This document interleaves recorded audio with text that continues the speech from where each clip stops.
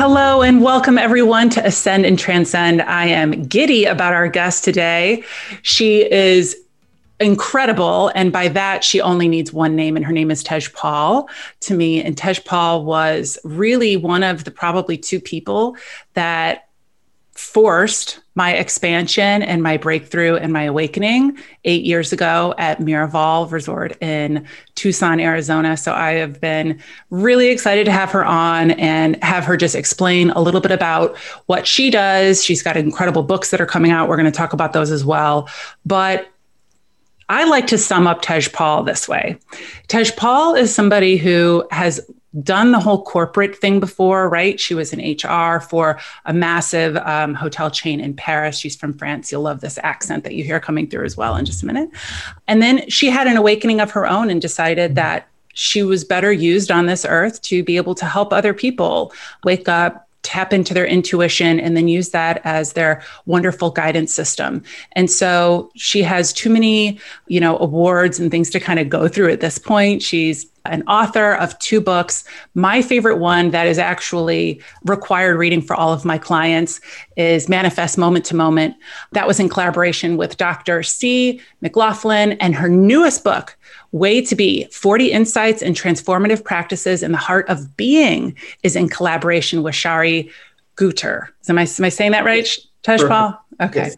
So I wanted to have a chat with Tejpaul today to talk a little bit about not only what she does, but her journey and how she really leaned into her spirituality and her intuitiveness to manifest all the incredible things that she has in her life. And then how we can try to do that for ourselves as well. Not everybody's going to be able to be a Brennan intuitive healer and all of these things. She's an energy healer and does all of this incredible stuff, but we need to be able to take a little piece of that and incorporate it into our lives. So welcome, Tejpaul. Thank you. Thank you. It's so good to see you again. Yeah, it's great to see you. So what do you want me to focus on first? Well, I would love to talk a little bit about your background and how you got to the place where you felt either strong enough or pulled enough to leave your high-powered job and then move into this energy healing, intuitive writing space. Yeah. So my background, as you said, so I was born in France. And so I didn't really know what I was going to do with my life because for so many years, I couldn't find really a lot of meaning in living. And so I was always interested into the non-physical world. And quite frankly, the spiritual world was my lifeline, my way just to keep my head above the water. But I was just kind of going through the motion and always asking, what's the purpose of life? What's my purpose? So I didn't wait 30 or 40 or 50 to ask that question. I really was asking that at 5 or 6 years old. And so as, I come late to my late teens in 18s and 20, we're supposed to know what we're doing with our life, right? Right. And so here I am saying, well, I'm not sure, but I'm interested in psychology and spirituality and personal growth. And so therefore, I'm just going to get a master in psychology. And then once I got my master, I was not at that time interested in going for a PhD of some kind. And then I got an MBA. And with those two things, I was still questioning, right. What am I doing? Am I going to become a therapist? Am I going to be this? I don't even know how I landed in corporation, quite frankly. Yeah, right. Long ago. But when I landed, I got really excited. I loved it. I was, I got in some great organizations and very quickly beside doing a lot of recruitment and training and became an expert in leadership development. And I had a lot of fun because I had a lot of space and a lot of responsibilities. Mm-hmm. At the same time, I think I grew up too quickly in organization. So in my early 30s, I had a lot of responsibilities. And I certainly had the mind for that. I didn't have the emotional maturity for that. I struggle all of my, childhood life with relationship and meaning be able to be stable and not be like a volcano, reactive and impulsive and all these kind of things. Mm-hmm. And so at least in my own self-assessment. And so when I was a leader, even if I had a lot of cool projects that I led throughout the world, I also knew that I just didn't like the way I was leading, quite frankly. I thought that I was sometimes too reactive. I always hoped to be super zenny, you know? And Everybody's goals, right? so, and I say, why am I so reactive about that? Why am I so reactive about this? And so the beauty is I was always able to own my distortions of any kind, but I still had this fire in me. And eventually what happened is at 33 years old, I decided to fire myself, quite frankly, because nobody was going to do it. Right. You were probably really good at your job. So they were never going to let you out of that comfort zone. Yeah, so it was working. And that's where I say, you know what? I'm ready to do something that is deeply more nourishing for me and more meaningful. So, and that's when I decided at 33 years old, it was in 94, to leave my job, move to New York City, and move on my own, by the way. You know, I left the relationship I was in and I say, you know what, and I changed my name. So it was just a way, kind of a radical way to start all over, but it worked for me at that time. And so many people, I feel like throughout their lives, they at least have a few nudges, right? Like the soul kind of nudging you into a different direction. And it sounds like you started listening and then just made the decision, right, at 33 to say, you know what, I'm really going to lean into this. So many people just kind of suppress it, right? Or they let this duty or the obligation brain drown out what the soul is leading them to do. And something that I've always heard you say, and now I use with my clients, is to stay curious, right? Mm-hmm. Just don't immediately shut down these thoughts or these nudges that your spirit is guiding you. So that's great. So you leaned into it at 33, you left, you came to New York, and then what happened? Yeah, but I want to go back to what you just said because it's beautiful, you know, the start listening. Yeah. And every time we start listening, the mind gets in the way, as you know, either because we try to understand what the person is saying or we jump too quickly into conclusion. It's fascinating how poorly we listen a lot of time. Right. And suddenly we don't know how to listen to ourselves. Because we want what's next, an answer. So when I moved to New York first, I started to do what I knew. So which was executive coaching and leadership training, And so I knocked at the door of different CEO that I knew when I was in Paris. And I say, hey, you have some work for me. Right. And it worked. And I say, and so at least the first year, I found a way to collaborate this way. And then I took off on my own for a couple of years. And very quickly, then I realized that was just not going to be just executive coaching and so forth. So I got a little detour because I was really playing a lot of golf at that time. And I went into dropping everything and caddying on the LPGA tour for almost 3 years. I didn't know that. That's fantastic. Yeah. So I had a few coaching clients over the phone, but I just needed a break because and the way it worked for me, if I don't do radical breaks, I'm just going to stay in the same thing with a different makeup, but it's not going to be a real change. So I ended up caddying on the golf tour for almost 3 years. Wow. And having a few very flexible coaching clients who could always adapt their time to my schedule. Yeah. And then eventually at the end of those 3 years, I say, you know what? It's time to go back to school and it's time to pay attention to my longing because I'm still not living my purpose here. Mm-hmm. And it's too painful. And that's where I went back to school and I went into Barbara Brennan School of Healing. Amazing. And it was 4 years on and off based in Miami at that time. And that really gave myself permission to really go full speed into something that I was longing for since I was 5 years old. But out of fear, I didn't choose that road first.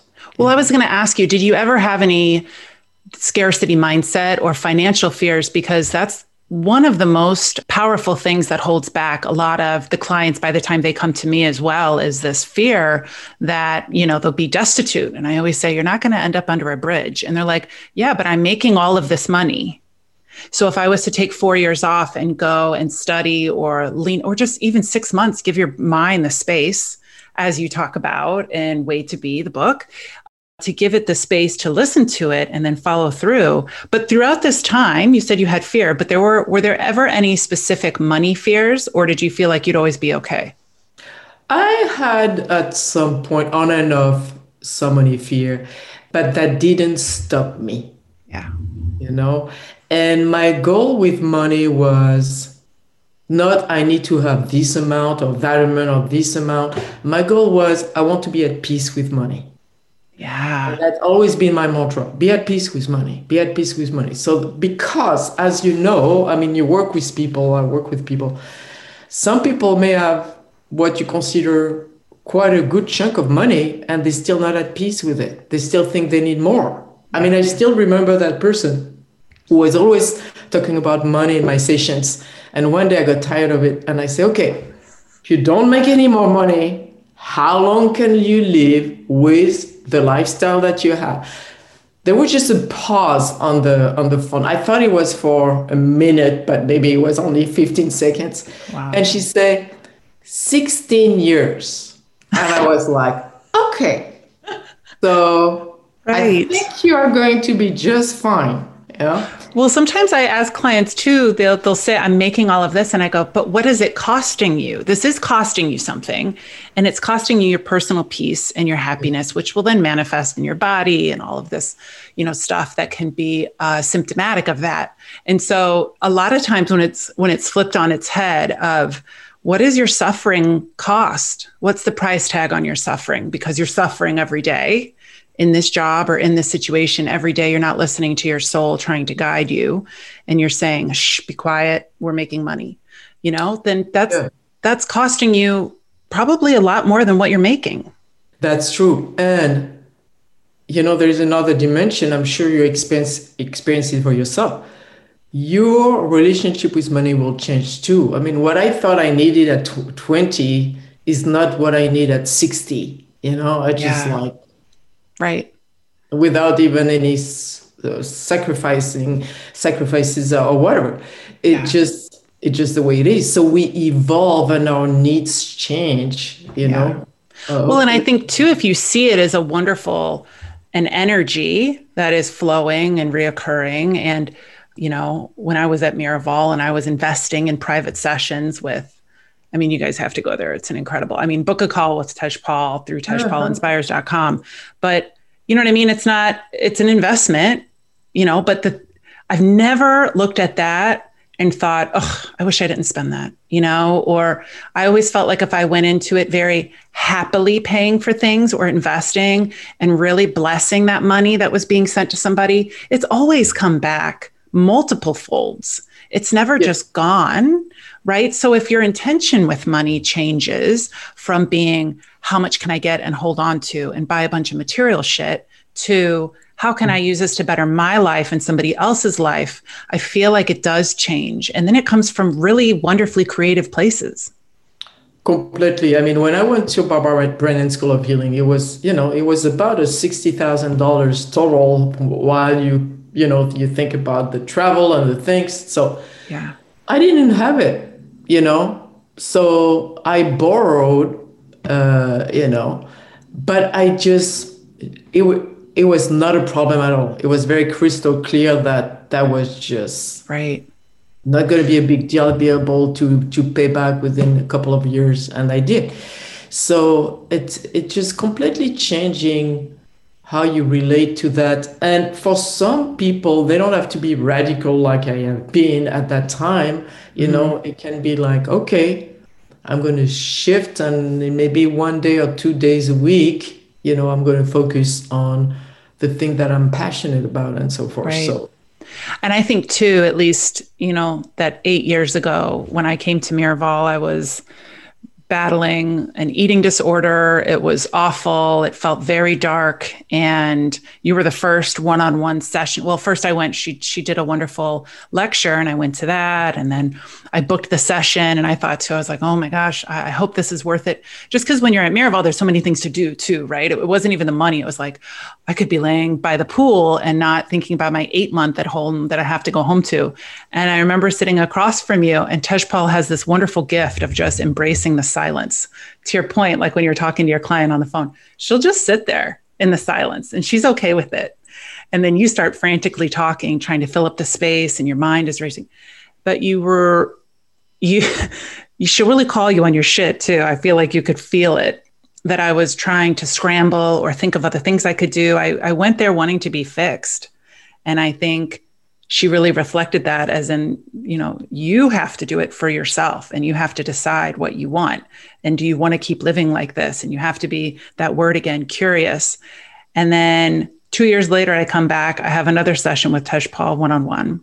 And she says, you should try being a coach. And I said, oh my God, no. Like the word even sounded icky because it sounded like people were just calling themselves coaches, just a bunch of know-it-alls wanting to tell people what to do. And they were going to call themselves a coach. And that was the opposite. I was a career person who, had climbed this ladder and had titles and a certain amount of money. And so that was really feeding the ego. And so you were the one that said that. And I sat on it for a couple of years. To your point, I created a plan. I told my husband, I'm not going to be a coach. Tejpaul's nuts on that one. She missed the mark, but she is right on. I need to do something. So we made a 5-year financial plan. We knew I was going to leave. It was just, we were waiting for the universe to just really give us the catalyst. And that came later on. So I really do owe becoming a coach to you. So through me, we've collectively helped. I feel like a lot of women realize when that catalyst is there and then have the guts to listen to your voice. So that's what I wanted to ask you about. So when you really had to kind of burn the boats, right? Like be done with the PGA, just really stop and then go to the center for your, really invest in that. Was there like a moment where you said, okay, I'm done? Or was it a slow build and you're hearing messages, but you're still kind of like not 100% committed to following through with them? Well, there was a moment and you have to feel it in your body. And so all this practice of transformation, like what you have done, and you have beautiful focus. So you had your 5 years plan and it's beautiful and so forth. But when people don't have that tenacity that you have and the determination that you have and the focus that you have, I think one of the ways to help people is to be way more present in the physical body. Because if you stay in your head all the time, which is really the lifestyle of the country we live in, if we don't pay attention, or at least that's the trend, and not only this country, then it's impossible to experience peace. And the mind is so agitated that it's going to want to have some guarantee, which is an illusion. And the mind is delusional anyway. So the more we're able to create a lifestyle and bring the body into the equation, the more at peace we're going to be when we create those changes. So what does that feel like though? I mean, it sounds silly to ask, what does that feel like? And I know in your book, Way to Be, it is really kind of like focusing on that, right? There's certain things, there's 40 different chapters where you will list out, way to be kind or all of these wonderful things. So be sure to pick that up, you guys. But I feel like even in our sessions, you said the same thing, like, what are you feeling? And sometimes it's hard to identify the feeling when the mind is chattering or when you're distracted or agitated. And then you said, where do you feel it? And I just said, I feel it in my stomach. But I wasn't even able to dial in to feel myself. I was so disconnected that it was hard. So do you have any tips on how, other than getting quiet, to really kind of tune into that, to even identify those? There's a few things. Those will be the first things to start. I'm sure you have done that as a kid, and maybe you still do that once in a while. You go outside and you say, oh, close your eyes and how many sounds can you hear, and if you do it with 2 or 3 people, they're all going to have different, a different number. You may hear 4, I may hear 3, or somebody may hear 5, and so forth. And you can do it with fragrances and so forth. So you play, and what you learn at that moment is to enhance your senses, because the mind has a tendency to be a CEO. And if you don't learn to enhance your senses, then the mind keeps running the show. And as the mind runs the show, you just are very confused, quite frankly. Yeah, that's a great tip. Another thing that you would always say in sessions too was to have a creative outlet to play. Yes. And I think that a lot of women don't. I mean, especially after the last year, I think obligation has probably been ratcheted up pretty high. And that's, another thing that I stole from you that I work with clients on. They have to have one form of creative outlet. They have to be able to play. You told me once to paint a picture, and I said, but I'm not going to be good at painting. And you said, that's the point. You're going to be terrible at it, and it's going to be fine. But you're painting just to have the experience with no expectations of what you're going to produce. And now that ugly painting that I did hangs in my bedroom, and I look at it every day, and I can now see the beauty in that. And I can let go of the judgment that I had for that painting that I called ugly for so many years. And I get compliments on the painting all the time, but that was another one from you of just do something and be bad at it. And that's okay too. Is that another way to tune in?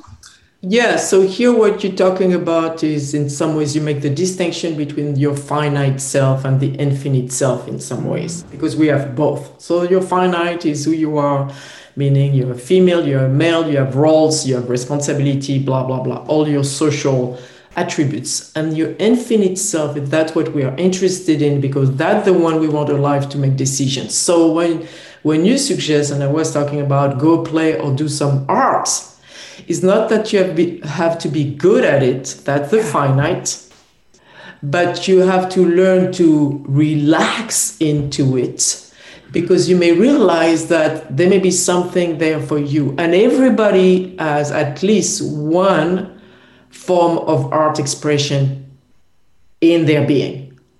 And what's in the way, it's what's kind of, you mentioned, is our self-judgment. Yeah. For sure. And so self-judgment comes from where? Not the heart, obviously, from the mind. And here's the practice, is to just bring the mind back instead of bring the mind forward. And therefore, that gives you way more stability. For some people, being outside in nature, whatever they do, by the way, will bring a little bit more that balance. For me, breath works is great, obviously. Yeah. And if you meditate, you really have to pay attention, because a lot of time people jump into meditation, but there are so much in their head that a meditation becomes dissociation. And when I started meditating when I was 16 years old, I was not meditating, I was dissociating. I was going into la la la la la la la la la, I thought that was meditation. How do we know if we're disassociating versus meditating? Like, are there ways certain thoughts look? Quite frankly, if you really meditate, it's not going to be fun. And certainly not at the beginning. Right. Because you are with yourself. And so the distinction will be to realize when you're gone. And obviously, when you're gone, you don't know it, but obviously try to go back. So if you need to, I always say to people, start with a short amount of time, 5 minutes, that gives you less opportunity to go off for such a long time. And then journal.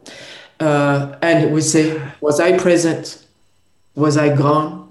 I don't even know. Was I thinking about something? Was I worried or was distracted? And so forth. But that's why most of the meditation I do or I teach are not just breath.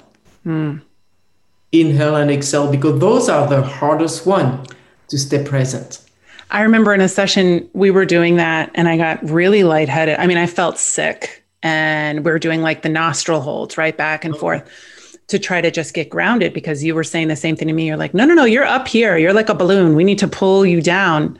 Because a lot of my meditations, it was like watching a movie, right? Like my mind, it was almost like a dream. It wasn't really being present. Yeah. And I think you can have those present check-ins like Yes. throughout the day. You don't have to be sitting, No. in lotus with Yes. incense burning and on a meditation pillow. Yes. It can be multiple times throughout the day, right? And then I feel like this plays into or leads into the art of manifestation too. So can you talk a little bit about that? Because I love in manifesting moment to moment, there's a lot of really great like actual activities to do. And I remember working through some of them and then feeling some resistance to others. But I think maybe that could be something that a product of journaling and meditating as well. Is that correct? Very true. And, the manifestation process, what I like to say, there's a big distinction between goal setting and manifestation.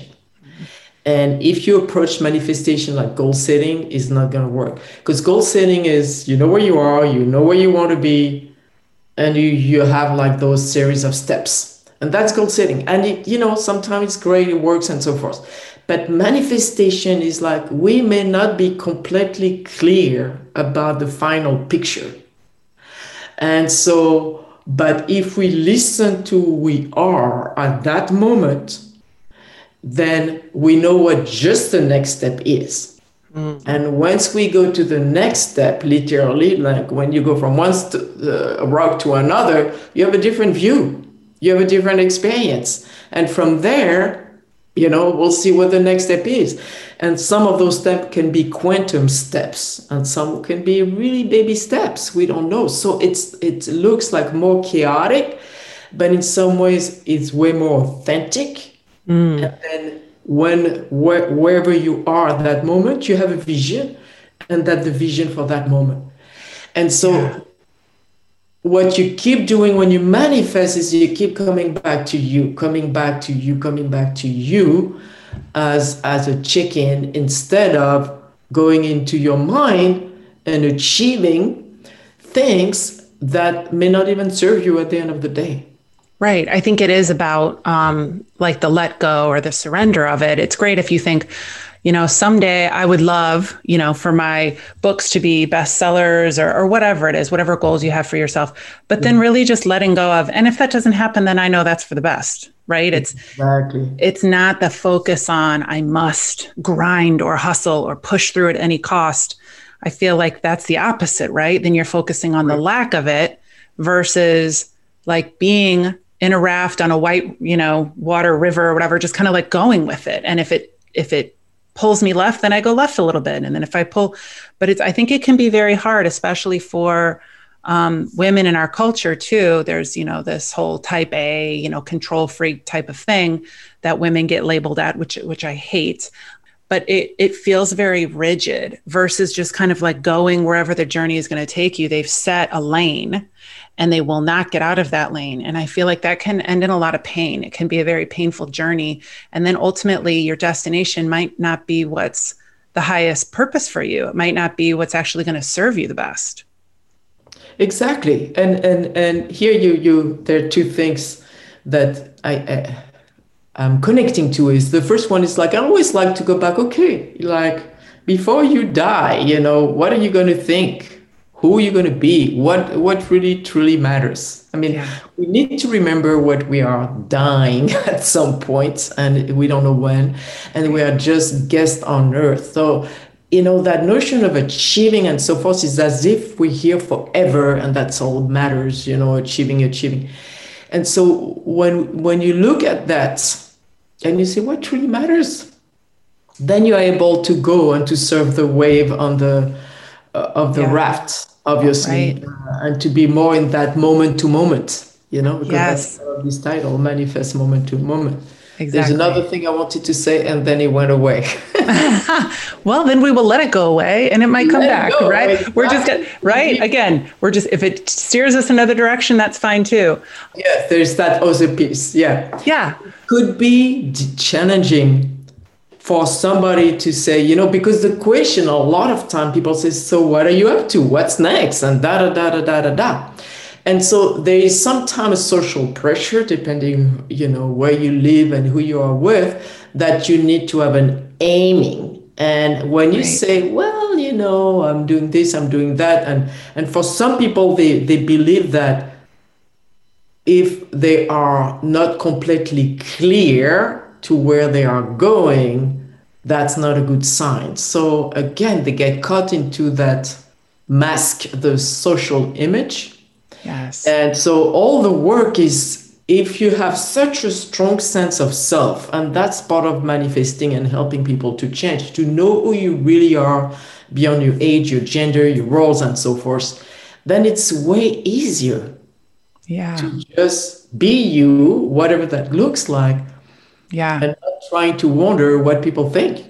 And to focus, you said it, and for way to be as well, instead of doing and producing, just being. And being is okay. But I think it is this automatic reaction for people to ask, what are you doing? What are you up to?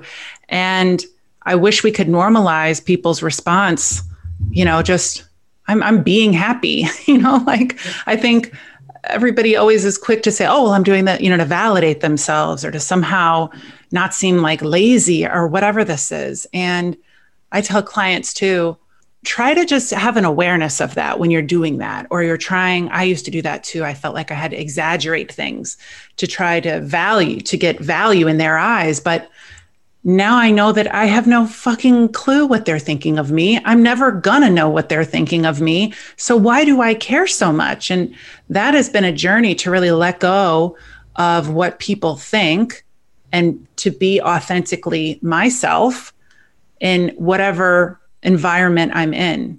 But that, it feels like a big journey. But if you can't start to acknowledge when you're being inauthentic and you're lacking integrity for your soul, then you start to care a lot less. And you realize that people don't give a shit. They care about themselves. They're just asking that question to be polite. They probably really don't care what you're up to. Sometimes it's true. Sometimes, depending who you hang with, hopefully. Yes. Around you care. But well, not when people call and have a session with you. I have thoroughly enjoyed our time together, Tejpaul. We could go on for hours, so maybe you'll have to come back again. Good. But everybody check out Tejpaul at tejpaul-inspires.com. She's also on Instagram. Can you tell us your Instagram handle, Tejpaul? I can't even tell you that. I think, listen, doing that. I will link it in here. But if you just search Tejpaul too, I think it's like Share with Tejpaul and Shari is what it is. But I highly recommend picking up both of her books, Manifest Moment to Moment and Way to Be, 40 Insights and Transformative Practices in the Heart of Being. You've been a huge impact in my life and my spiritual awakening, and I will forever be grateful to you for that.